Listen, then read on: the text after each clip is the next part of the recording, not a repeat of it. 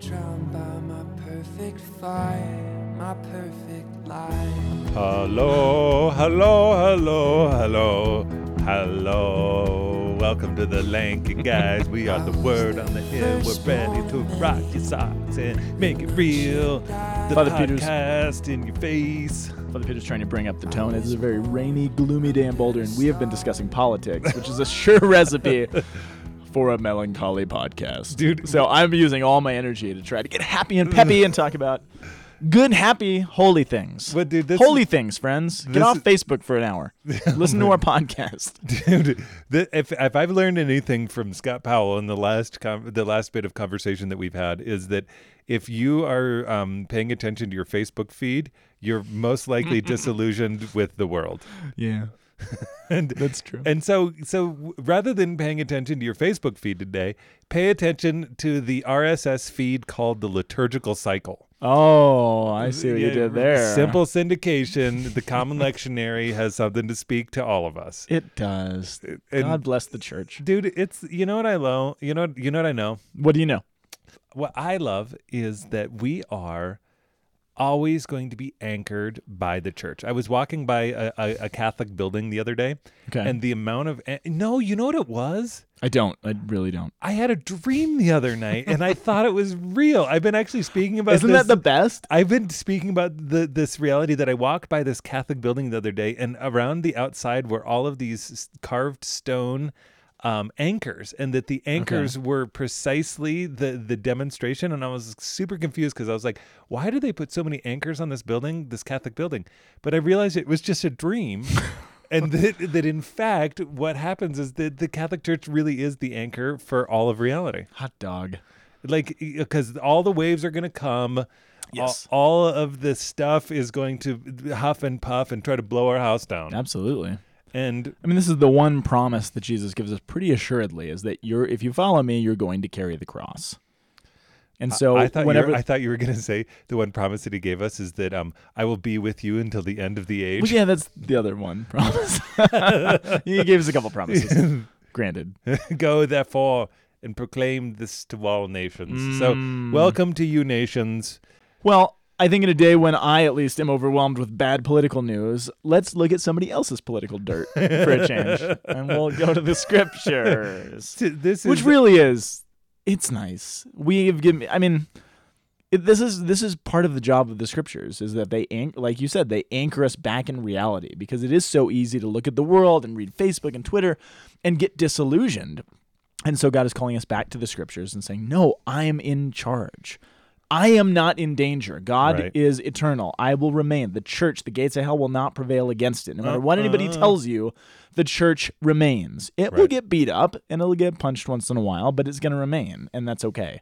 Which is why this podcast is almost a comfort every week that we just get to come back and focus on the things that are real and that are true and that are supposed to inform everything else we do. Dude, Father Brady used to talk about this movie with Elijah Wood called Green Street Hooligans. Not Elisha Wood.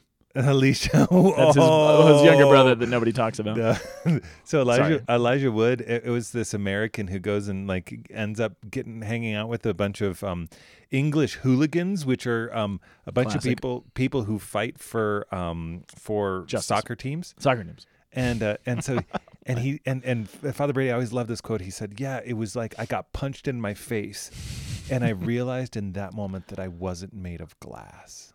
Oh, that's a good line. Ooh, Yeah, that's a good line, Yeah, and it's I'm a- going to hang on to that. Yep. So we're in the 29th Sunday in Ordinary Time.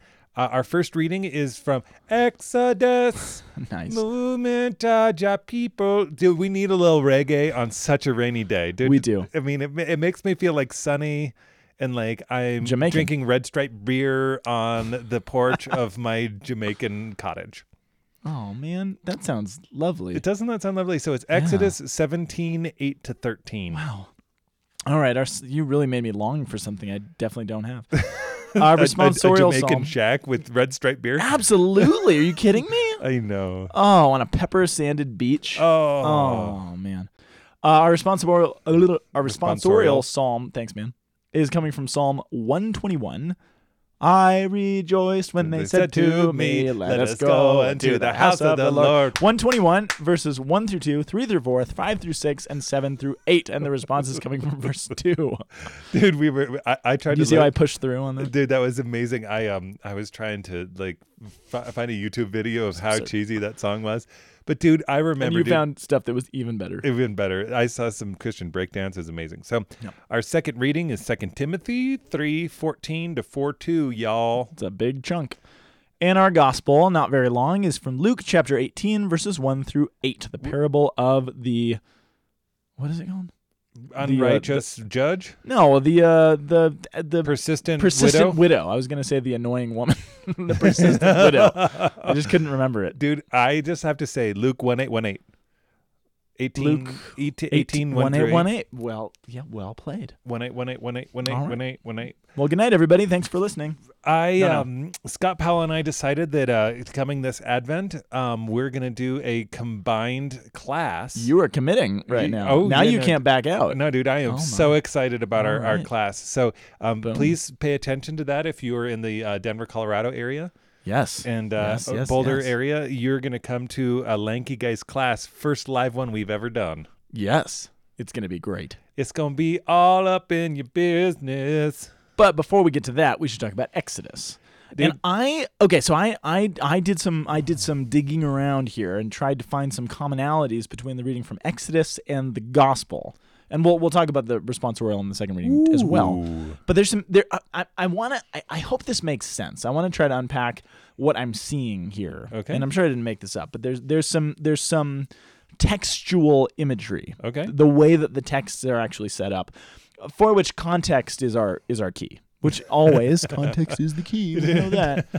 What? That's not funny. I was laughing to myself this morning. I was like, what would the Lanky Guys be if we decided that we were not going to do any context or try to reduce context as much as It'd we just can? be you talking about 80s songs.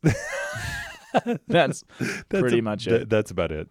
But which would be interesting. That's its own podcast. Yeah, I just was laughing. So, because the fact that the very first thing you said is context means that we're on the same page. You better believe we are. Okay. So this is a very famous reading that you heard before, but the context is actually, it's one of those passages that we're all familiar with this passage, but I don't think I even realized quite where it fell in the context of the story of Exodus. So it's Exodus 17. Well, I joke with the CU buffs that about this particular passage every time I say mass for them.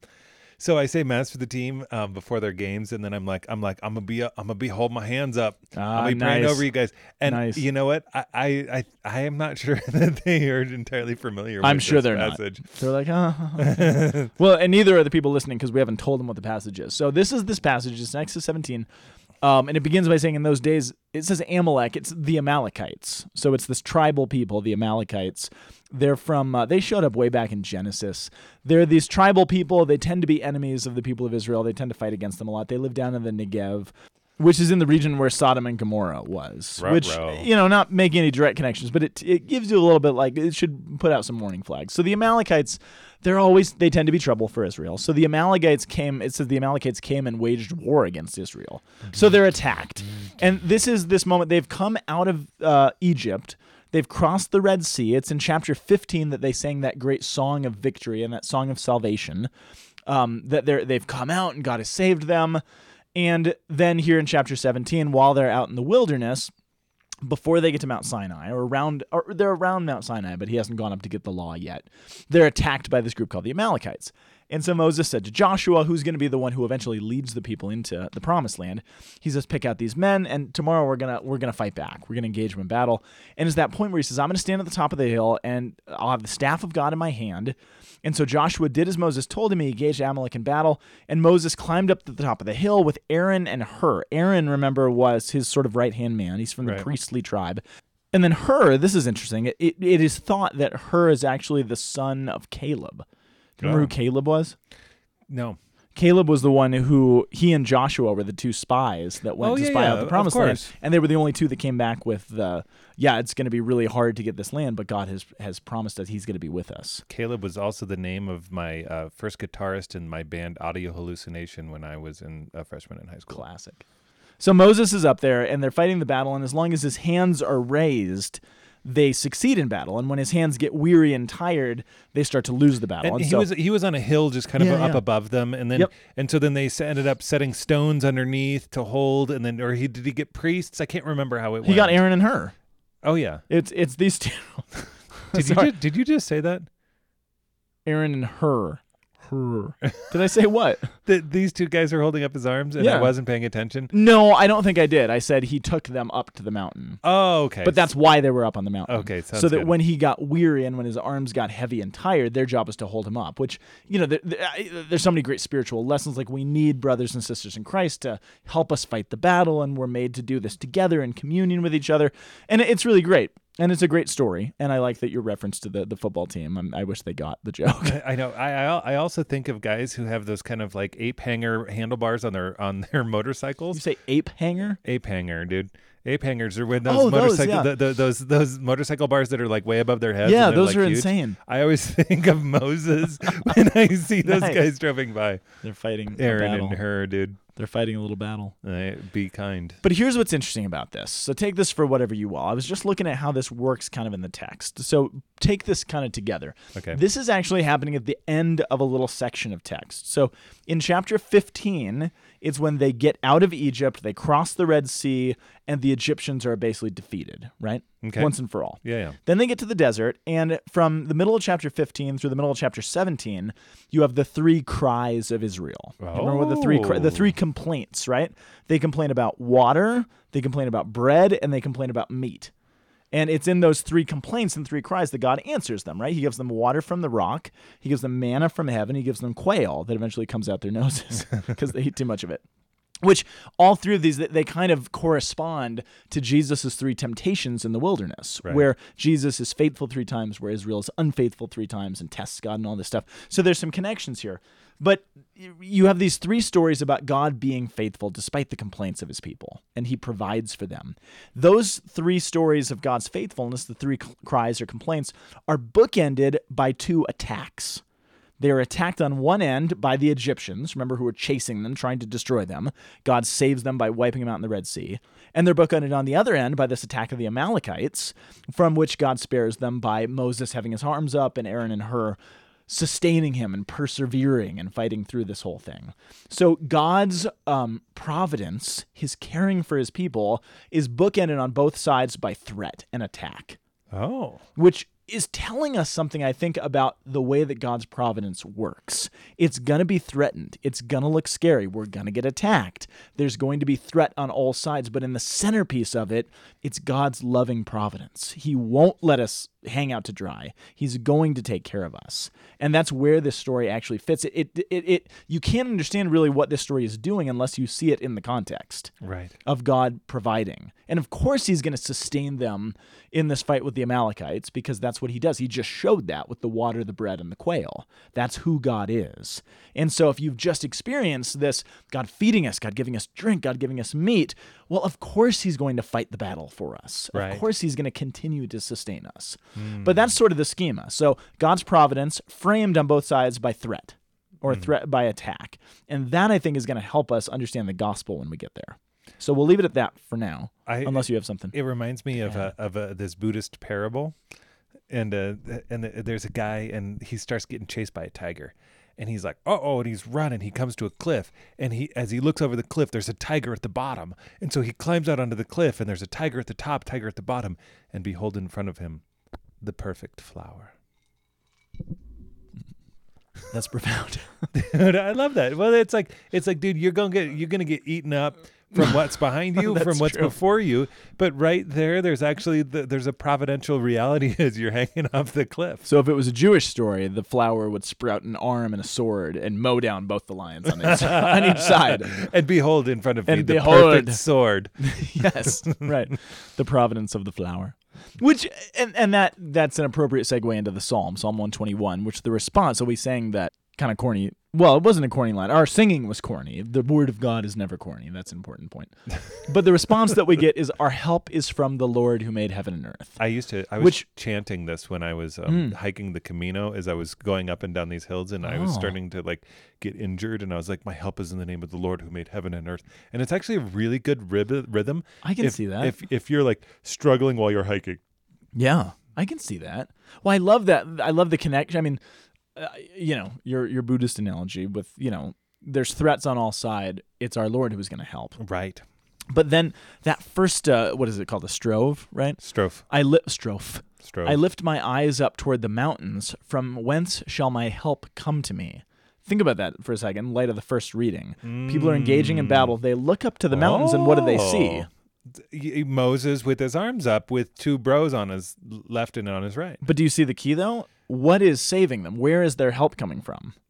The transfiguration. Jeez. I'm just kidding. From God. What is their help not coming from? Man. Yeah, it's not Moses. He's not the cause of their victory. He's not the cause of their salvation.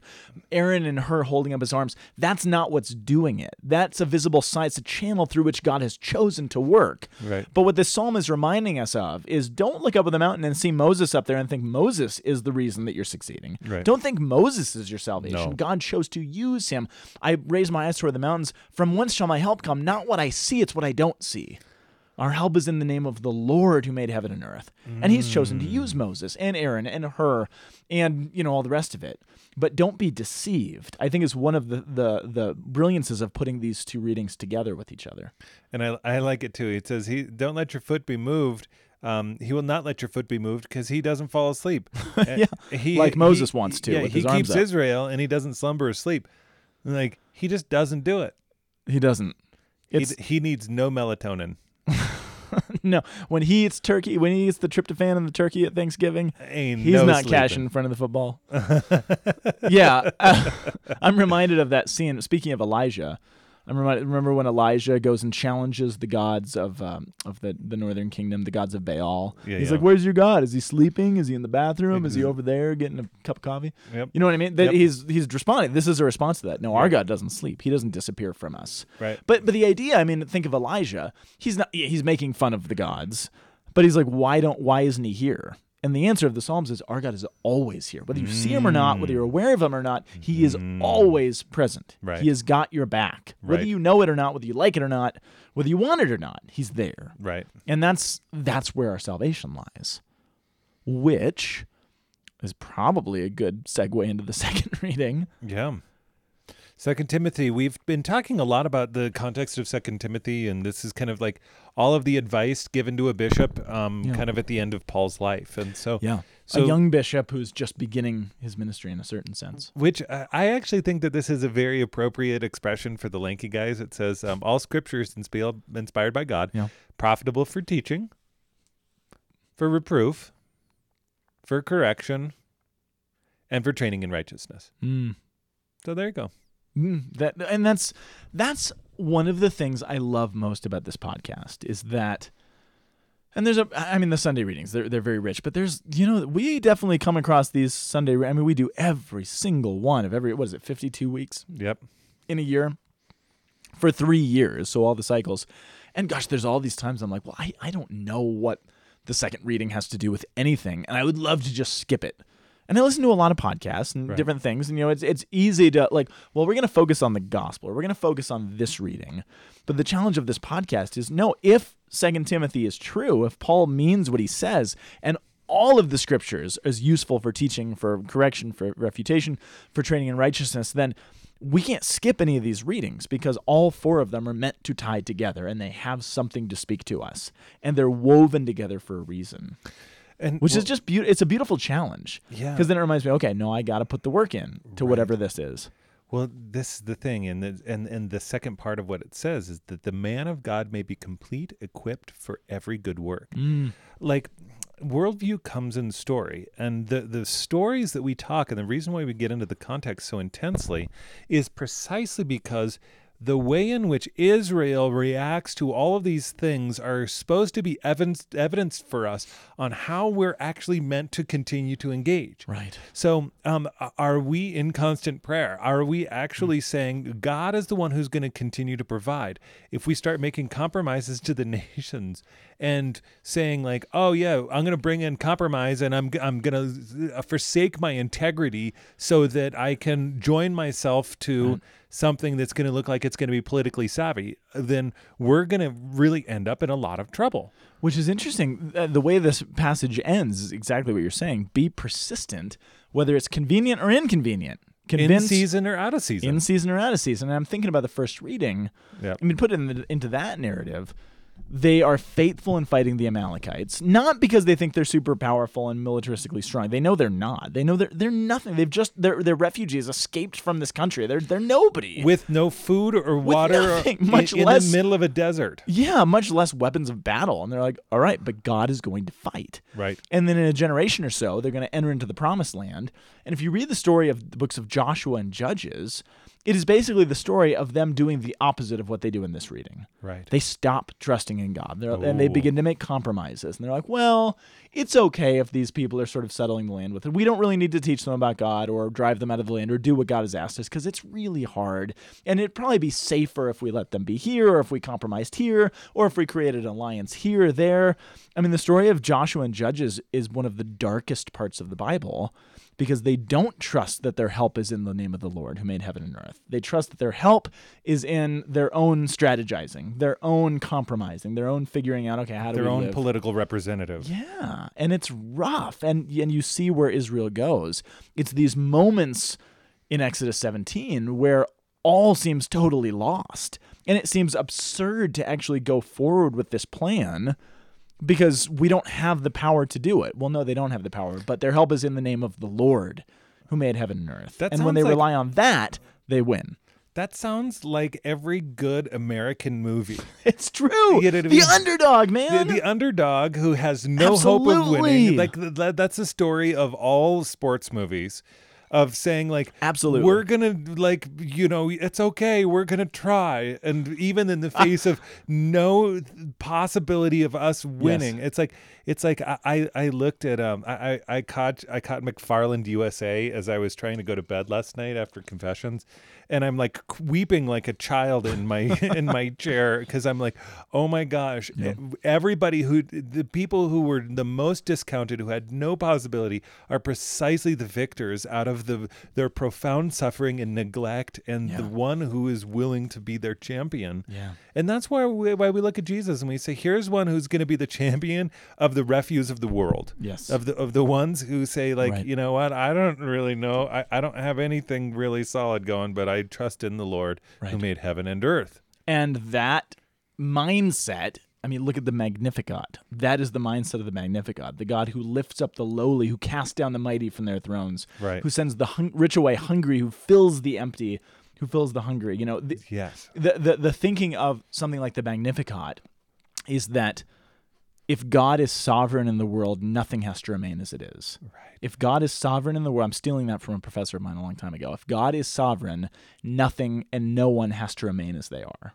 God can change the circumstances of anything and of anyone. That is the Magnificat that we're supposed to pray almost daily, right? You pray it daily in the whatever it's called. Office, divine office. Your divine office. Yeah, I mean, that is the mindset that Christians are supposed to approach the world with. God can upend what we see anywhere in the world, which is a good segue. Brings us into this place to where we are called to say, are we going to persist in it or are we going to bail on it? And let's persist. And so the Lord said a parable to this effect, that they always pray and not lose heart. My friends, do you guys? I cannot tell you, if I have anything that I am constantly fighting in my life and trying to help people as pastor, is to not lose heart.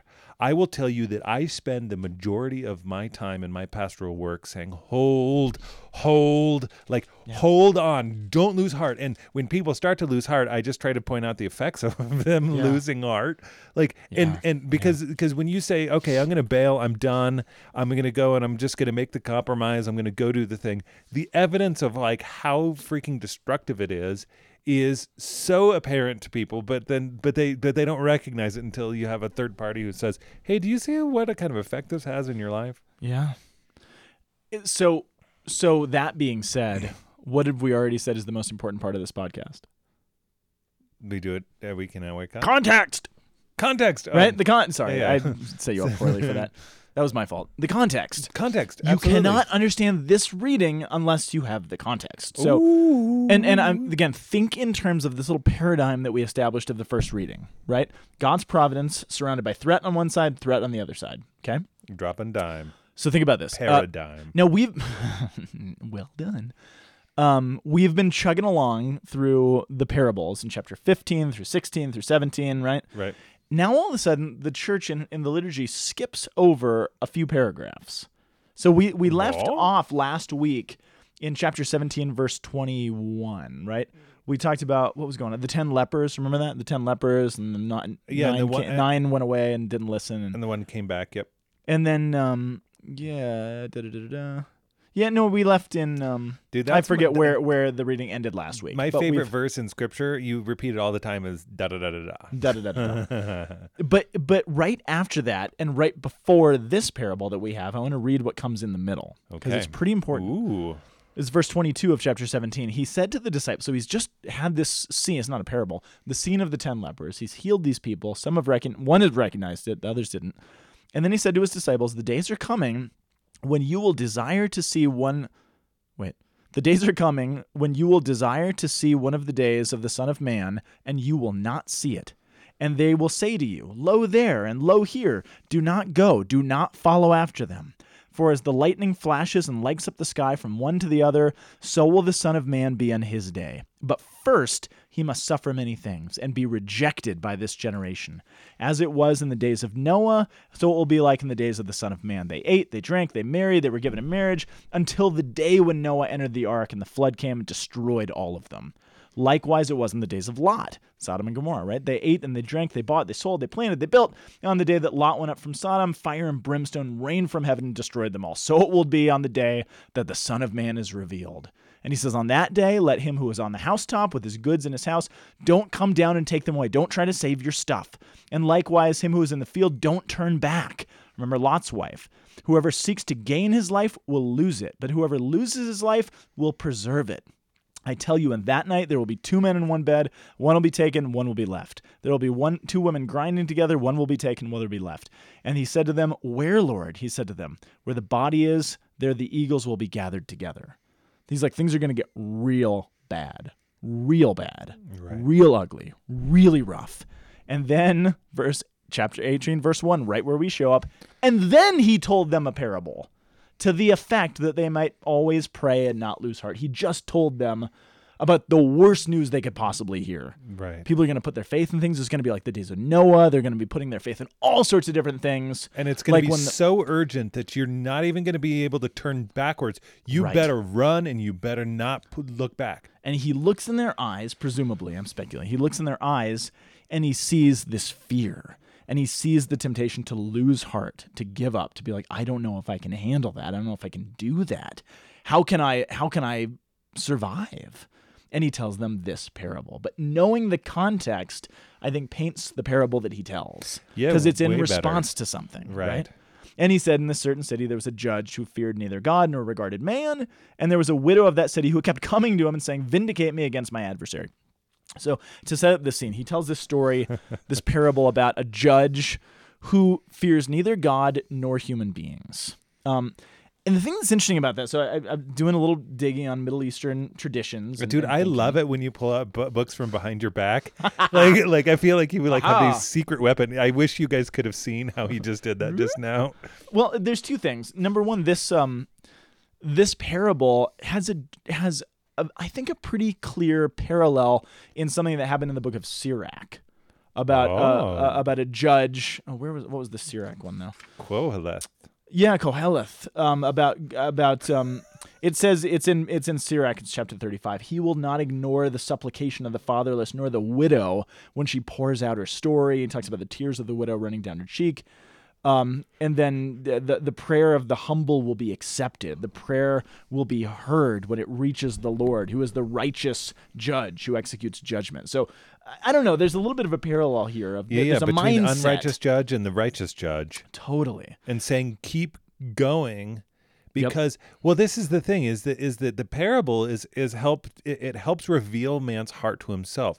So if I will tell you pastorally, do you know how many people are angry at God? Probably a ton. And they do not perceive God as the just judge. They perceive God as an unjust judge who is bringing the wrath, who will not relent upon his holy people. I mean, it's like Teresa of Avila. She fell off of the back of the gate. Oh yeah. And she said, "If this is how you treat your friends, God, it's no wonder you have so few of them." But that's our spirit towards God. So it's like okay, guess what? He says this guy doesn't fear God or man. Okay. Well, which is He's interesting, unanswerable to anyone. Which is interesting. Well, two things. Number one, just one thing to point out in the Jewish tradition.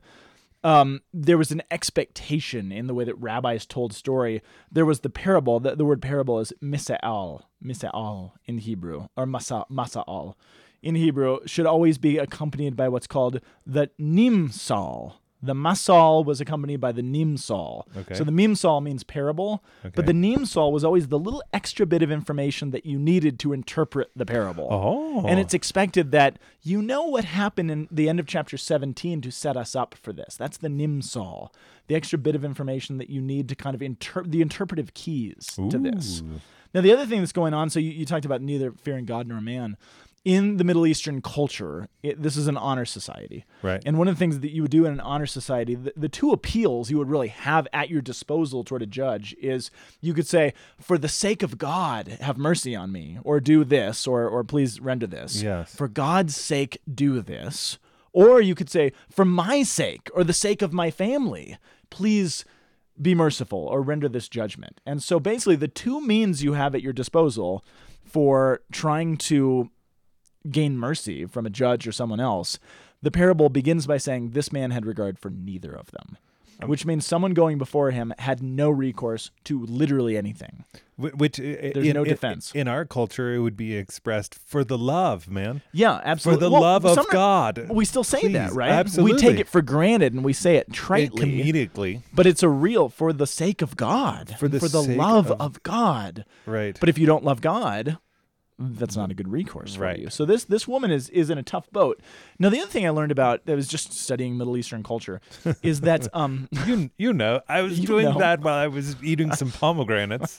I was eating your sour bright crawlers yesterday. Sorry about that. But there is in a culture like the Middle East, right? It is an honor culture, and one of the facets of an honor culture is the way you treat women. And women, although, and I think we've talked about this in the podcast, they don't have many legal rights. Like they can't have property, and they have a pretty sorry state in life, especially widows. There is a sort of idea of chivalry in the honor culture that exists. And I was reading a guy named Kenneth Bailey, he's my favorite scholar. I like Ken. And he was talking about the time that he was is the scholar that spent most of his life in the Middle East trying to understand these cultures. And he said he was living in Lebanon during the Civil War back in the late 70s through the early 90s, right? Yep. The Lebanese Civil War. And he said there was a point where the militias were kidnapping male Westerners in particular and using them for ransom, and it was really dangerous for him to be there. And so for a period of like 4 or 5 months, he literally couldn't leave his apartment. He had to basically be locked up there because he was the prime target for getting kidnapped. But interestingly enough, his wife and his daughter could leave the apartment and go get groceries and do stuff because it was understood in the culture that women were not to be touched. You didn't kidnap a woman. You didn't mistreat or abuse or do those things to a woman. Oh. That's the understanding, which is just sort of fascinating. So he was also telling this little story about, he was walking by in his neighborhood during this time. There were all these heavily armed militiamen that hung out in this particular doorway, and they would plan their things and threaten people and all these things. And there were these little old ladies who would go and just scream at them every day. If you were a man and you went and called out these militiamen, you would get shot dead on the spot. Absolutely. But these little old ladies, they just kind of laughed and they're like, oh, ha, ha, ha, just keep moving on because it was understood, like, you don't do that to a woman. There is this cultural sense of chivalry. And so in that sense, why do I bring any of that up? This woman knows she has a little bit of clout. She knows that she can do some stuff that a man in this society couldn't do. She can push her luck a bit further. And I think it even says in the parable that he was getting so ticked off he wanted to strike her. Or he wanted to hit her. No, It's no, like no. He couldn't, what does it say? It Lest says- she come and she strike me. Yeah, it said he's afraid that she's going to hit him. Which actually the word says punch. Like you Yeah, can yeah, interpret yeah. it, punch me in my face. Yeah. Like Isn't like it fascinating? it's really fascinating. Yeah. Yeah. Yeah, so there's this woman, and she, this man who cares neither for God nor for himself. There's no recourse. Presumably, the parable presumes that this widow has been unjustly treated, that there is some vindication to be made, that there is an injustice that hasn't been served, that she's in the right. That is presupposed, right? Yeah. To blacken an eye, to give a black eye, or strike in the face. Yeah. To bring someone to submission by constant annoyance, or to put under strict discipline, to punish, to treat roughly. Yeah. So she's going to punch him in the face. Yep. Right? Give him a black eye. But she's so persistent that this evil, not God-fearing, not human-fearing man eventually is worn down. Right. And of course, the punchline is if an evil, Ba-dum-bum. non-God-fearing, worthless judge can be broken down in that way by persistence, how much more so is that like God? I mean, the woman is the hero of this story. There's a Bible commentator, Ibn al-Tayyib. He wrote in Baghdad about a millennia ago, the early 1900s, and he has a great quote. He said, "It is said that the purpose of this parable is to clarify what is incumbent on believers during the life of the present church as regards to perseverance and persistence in a heartfelt, fervent prayer. The faithful are supposed to pray with confidence that if they accomplish this, there is absolutely no doubt that God will come to them with joy, look upon their suffering and their torment, and grant them victory at the appropriate time.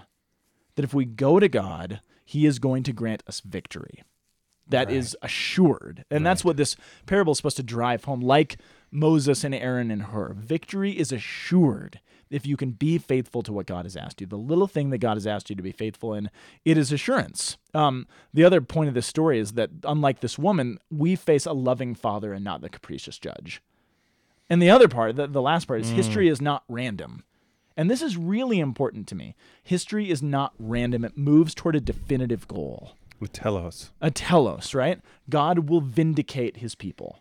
Always. No matter what the circumstances, no matter what threats lie around, God will always vindicate his people. And that being said, connecting it back to the first reading, if you remember the first reading, I mentioned that you have this scene of God's providence through water, through bread, and through meat, framed by two moments of threat and attack. God's providence framed by two moments of threat. Here we have a parable about God's providence. If we only sustain, if we only persevere, if we're not weary, like the second reading says. Well, think about it. Right before this, what do we get? A story about the threat that's on the horizon. Pretty much right after this, we get to Palm Sunday, where Jesus enters Jerusalem into threat. So we have a parable about the providence of God surrounded by two stories of threat on the horizon. So it's directly tied to the first reading. The schema, the way that it's set up, is textually almost exactly the same to what we read in Exodus. That when you see threat on one side and you see threat on the other side, if you persevere, I mean, what the parable is trying to say is, look, we look at God like he's this Unjust judge. unjust judge, exactly like you said. Because we see threat, and because we see danger, and because we act out of fear, not out of confidence. Well, what we're coming from is woundedness. We've been tormented by an assailant, and Yes. and we're saying like, you need to give me justice against the assailant. So it's woundedness from the past and fear into the future. Absolutely. And fear of the judge, for Pete's sake. Right. We act out of fear. And when we move through society and politics and our spiritual lives and whatever else, acting out of fear, we will fail. Because we are not called to act out of fear, right? Second Timothy, or is it First Timothy? You were not given a spirit of fear and timidity, but one of power, of confidence, and of self-discipline. Self-control, Self-control. That's where we're called to act. This persistent widow, in the face of actual adversity, of an actual capricious, mean, evil judge, acts with confidence in its totality because she knows who the true judge is.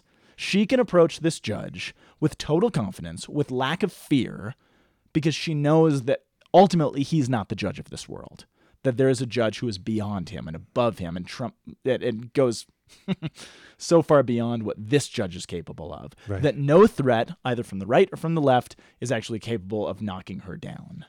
to the point where that confidence and that fearlessness is so strong that the capricious judge himself fears danger from her.